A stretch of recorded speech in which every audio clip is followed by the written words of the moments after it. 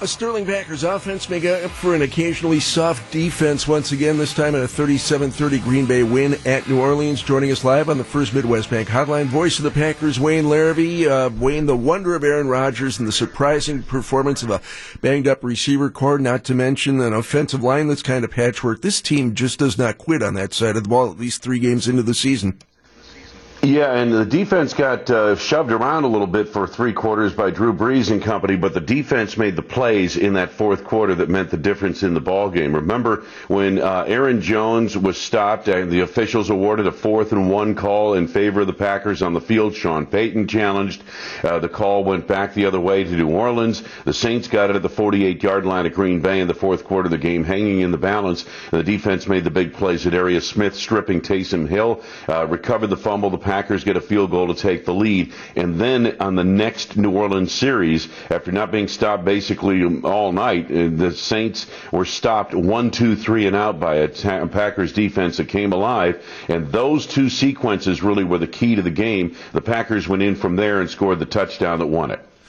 Wayne, Matt LaFleur was effusive in his praise for others, his players, after the game last night, but I think he deserves a lot of credit for really scheming guys open, especially without Davante Adams on the field.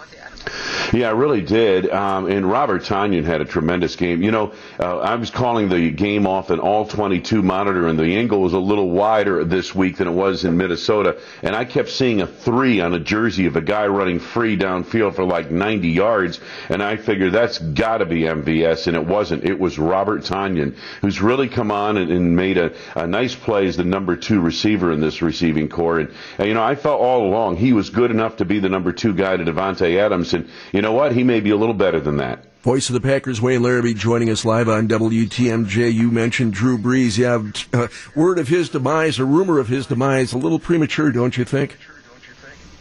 Well, you know, Gene, the thing he can't do anymore is really push the ball down the field with any kind of authority whatsoever. And every quarterback has to be able to do that. And we saw conclusively last night that's really a struggle for him to get the ball downfield. Now, he was without Michael Thomas, his playmaking receiver, but everything they did was dink and dunk last night. And I thought Brees was better than I've seen him the first 2 weeks of the season in that he didn't miss as many throws, but he did miss a couple in that game last night. Nonetheless, you know, there's no question that this is a guy who's in the twilight of his career, and if they're going to win the Super Bowl or get to the Super Bowl, other people are going to have to step up and help him, much as was the case with Peyton Manning in his last run.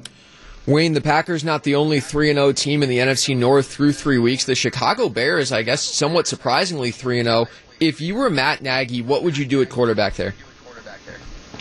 Probably go with Foles as long as he's the hot hand. Remember, that kid, Nick Foles, he's either lights on or lights off. And you have to be able to recognize when the light's on and when it's off.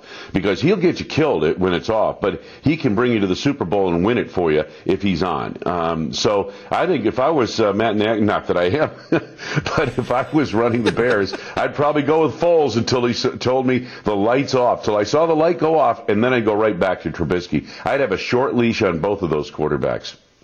Voice of the Packers, Wayne Larrivee, joining us live on WTMJ. We'll talk again later this week as we preview Falcons-Packers Monday Night Football. Sounds good, guys. Have a good week.